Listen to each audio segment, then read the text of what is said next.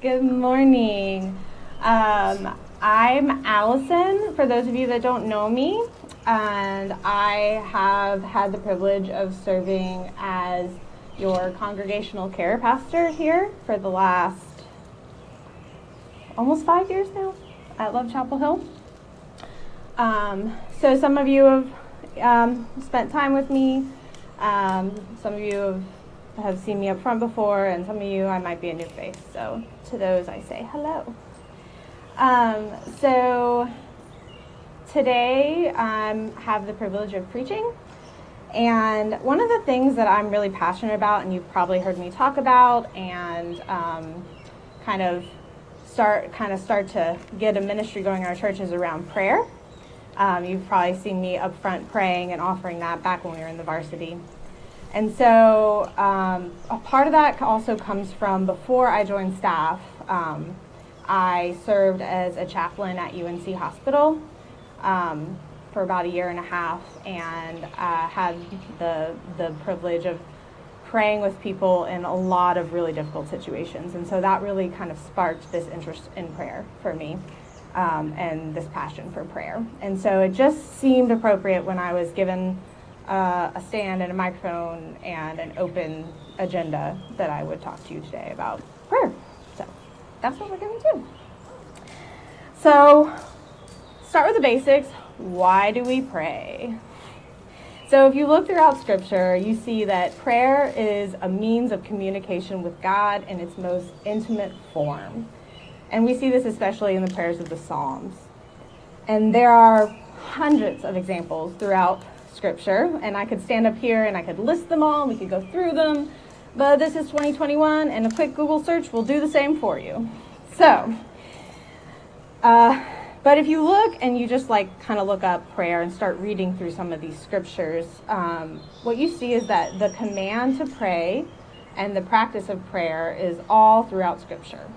And so today, instead of jumping around and talking about prayer in general, I want to dig into a particular example of prayer in Scripture that I think has a lot to teach us, and that is the prayer in Gethsemane. It is one of the most intimate prayers of Jesus that we have record of, and I think it helps to answer a common question that surrounds prayer. Why do we pray for a situation if God already knows the outcome? So yeah, we're going to go there today. So buckle up.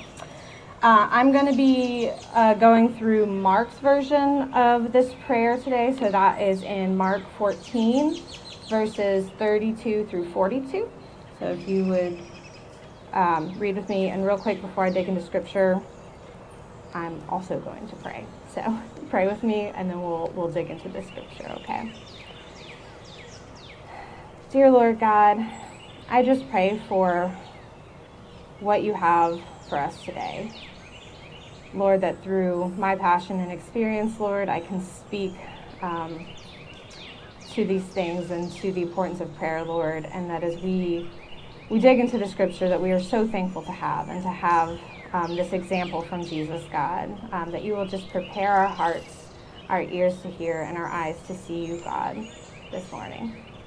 In your name I pray. Amen. They went to a place called Gethsemane, and Jesus said to his disciples, "Sit here while I pray."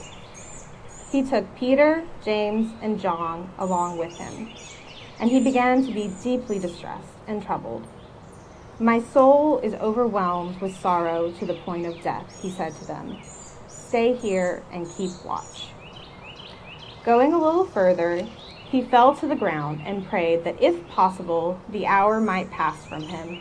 "Abba, Father," he said, "everything is possible for you. Take this cup from me. Yet not what I will, but what you will." Then he returned to his disciples and found them sleeping. "Simon," he said to Peter, "are you asleep? Could you not keep watch for 1 hour? Watch and pray so that you will not fall into temptation. The spirit is willing, but the body is weak." Once more he went away and prayed the same thing. When he came back again, he found them sleeping, because their eyes were heavy. He did not know what to say to them. Returning the third time, he said to them, "Are you still sleeping and resting? Enough! The hour has come. Look, the Son of Man is betrayed into the hands of sinners. Rise, let us go. Here comes my betrayer." Okay, so a few things to note about the context before we dig in. So this passage is coming right after Jesus confronts Peter about his upcoming denial of him, where he says, you're gonna deny me 3 times, and Peter's like, yeah, no, I would never do that, and then he does. And then directly following this scripture, Jesus is betrayed by Judas and turned over to the Roman authorities, and we kind of see the lead into that right at the end. So right here in this passage, we see Jesus grieving. And we think automatically that he's grieving his own upcoming suffering and death. But the context shows us the more immediate grief, the loss of his friends and support. He brings his inner circle with him to this place: Peter, James, and John. And those are the same 3 that Jesus took with him to the Mount of Olives to reveal his divine origin to, our transfiguration story. And he takes them to Gethsemane, which is a small private garden area in Jerusalem where we are told that he goes to pray. He could have just gone off and prayed alone. And we see that Jesus does this in Scripture. Luke 5:16 says he often withdrew to lonely places and prayed. But he brings his friends with him. And he tells them, "My soul is overwhelmed with sorrow to the point of death. Stay here and keep watch." So this unto death, we can read that as predicting Jesus' upcoming death on the cross, right? But scholars also point out that it's kind of this idiomatic expression, which is seen elsewhere, including in Jonah's book. And it has this meaning like a sorrow so deep that it threatens death, or exceedingly sorrowful. So we know that this is a deep grief that Jesus is experiencing. And so he tells his friends, keep watch. Though he goes to be alone to pray, he doesn't want to be alone with his grief. And the disciples don't quite understand this. They kind of see keep watch as this more passive thing, like, hey, make sure no one comes to interrupt me while I pray. And yet they can't even do that. They fall asleep. So quick side note here. How many of y'all have ever fallen asleep while praying? Oh, good. I'm really glad I wasn't the only hand. So I would encourage you not to read this and be like, oh, crap, I fell asleep while praying. I must have failed God. No. So first of all, I personally fall asleep while praying a lot because I find myself having trouble sleeping from anxiety and racing thoughts. And so I turn to this place of prayer. I don't know if anyone else does this, as like a centering, kind of helping me calm down, and yeah, I'll fall asleep. And I always think God must really love that, because I felt so comfortable and happy and at peace with God that I could find rest. So I just offer that as an encouragement. Anyway, so Jesus says to them after he founds them asleep, keep watch and pray that you do not fall into temptation. The spirit is willing, but the flesh is weak. So once again, this points to Peter's upcoming denial and the abandonment of Jesus by even his closest friends. Jesus doesn't want that to happen. The call to pray and to not fall into temptation is his hope that at least part of this upcoming suffering will be relieved, that he would not be completely alone. So a second time, he goes to pray, and they fall asleep again. And the scripture tells us they did not know what to say to him. It sucks to feel like you failed God with even the most basic task. And I think that guilt is something that can really eat away at a prayer life if you let it. If you haven't remembered to pray in several days or weeks, or you feel ashamed coming to God in prayer because of something you did, just remember that Jesus knew. He knew that his friends would fail him, but he still wanted them there. God wants you there. God wants you in prayer. Do not let your guilt prevent you from entering that prayer space. So a third time, Jesus goes to pray. And once again, they fall asleep. And though he is praying for a different outcome to this thing that he doesn't want to happen, that thing comes to be, and we see that he is betrayed and arrested, and the domino effect of what is to come begins. So we see Jesus prays, "Take this cup," 3 times, in desperation and in sorrow. He reveals his grief to God, and yet God does not take any part of it away.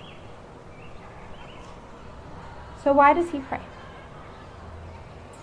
Why do we pray when we face situations where the outcome seems set? Is it reasonable to pray for a miracle? Well, my first answer to these questions is that Scripture tells us to. Jesus himself says earlier in Mark's Gospel, "Truly I tell you, if anyone says to this mountain, 'Go, throw yourself into the seas,' and does not doubt in their heart, but believes what they say will happen, it will be done for them. Therefore I tell you, whatever you ask in prayer, believe that you have received it, and it will be yours." Y'all, I greatly struggle with this scripture,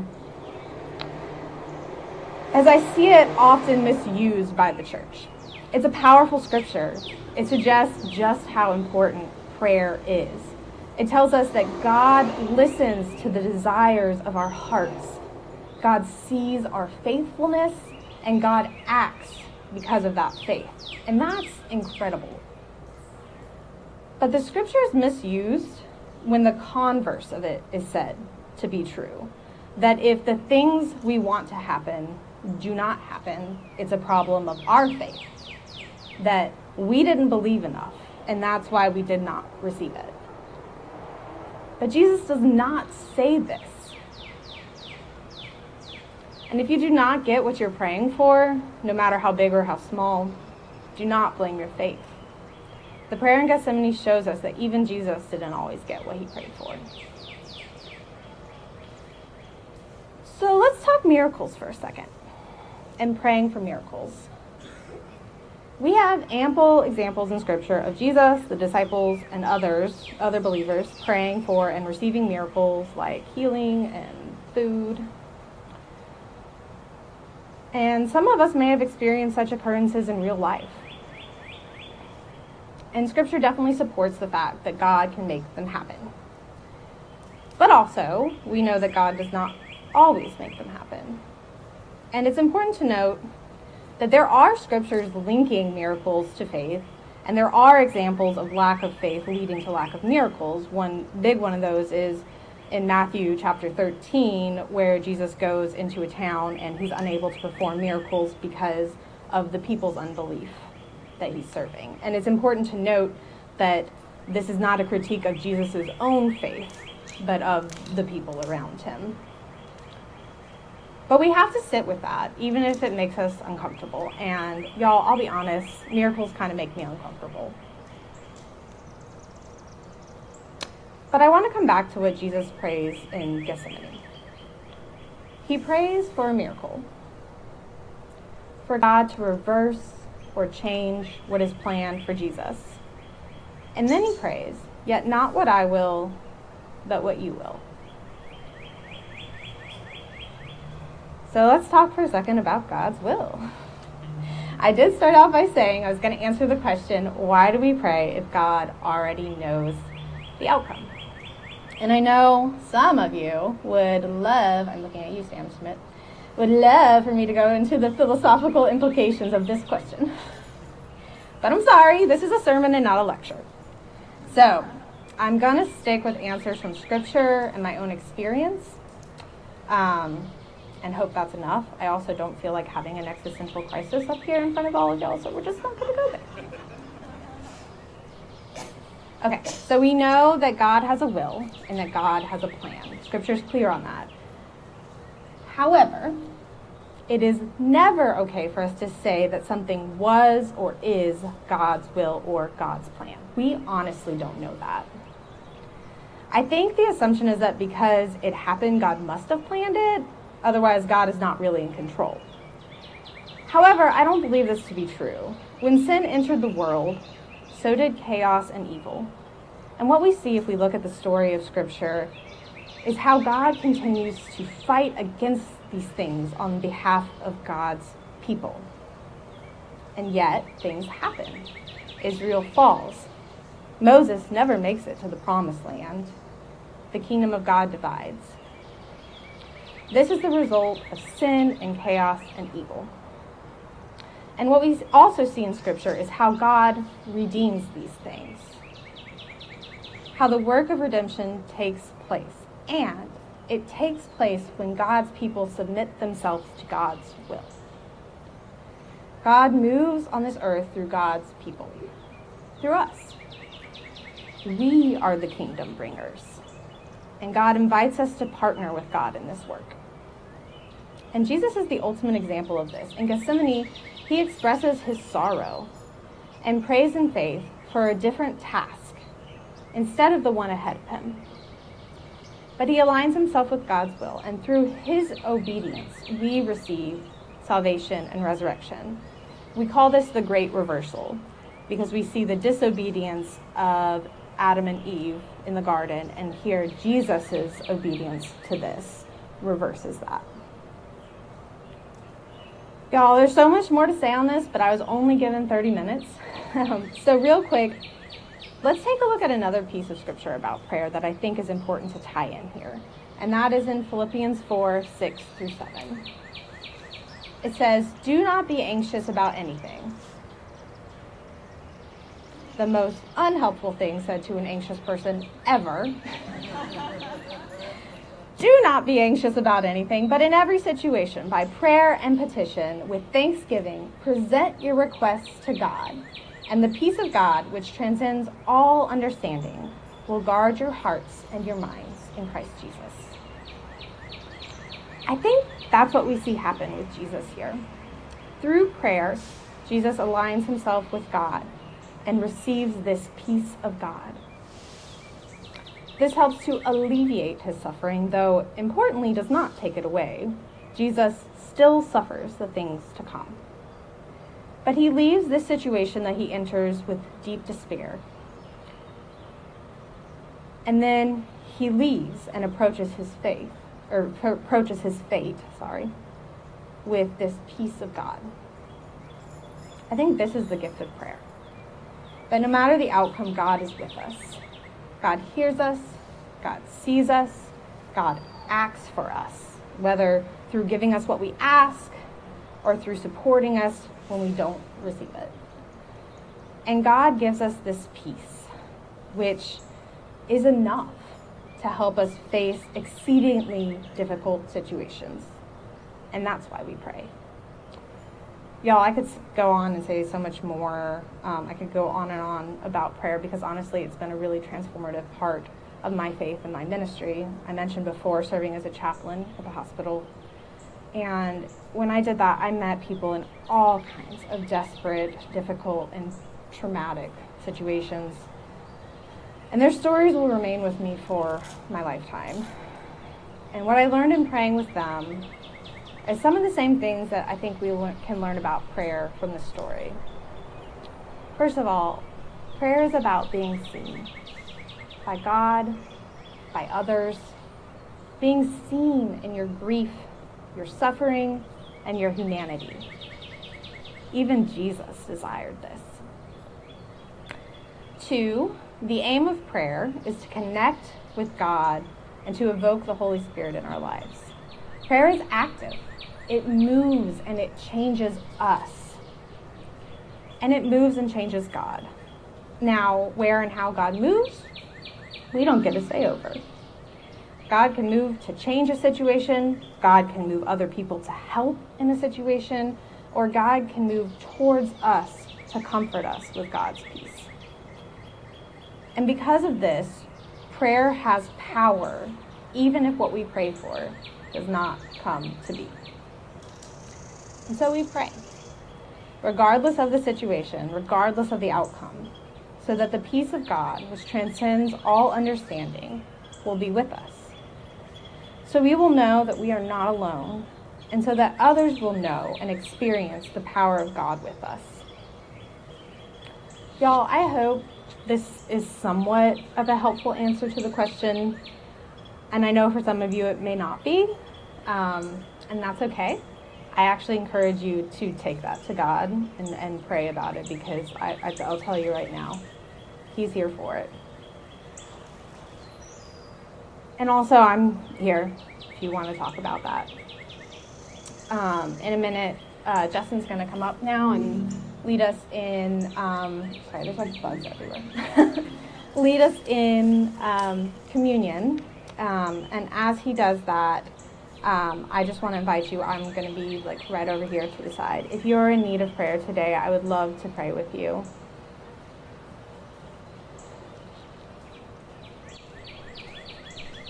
I'm going to close this in prayer as Justin comes up.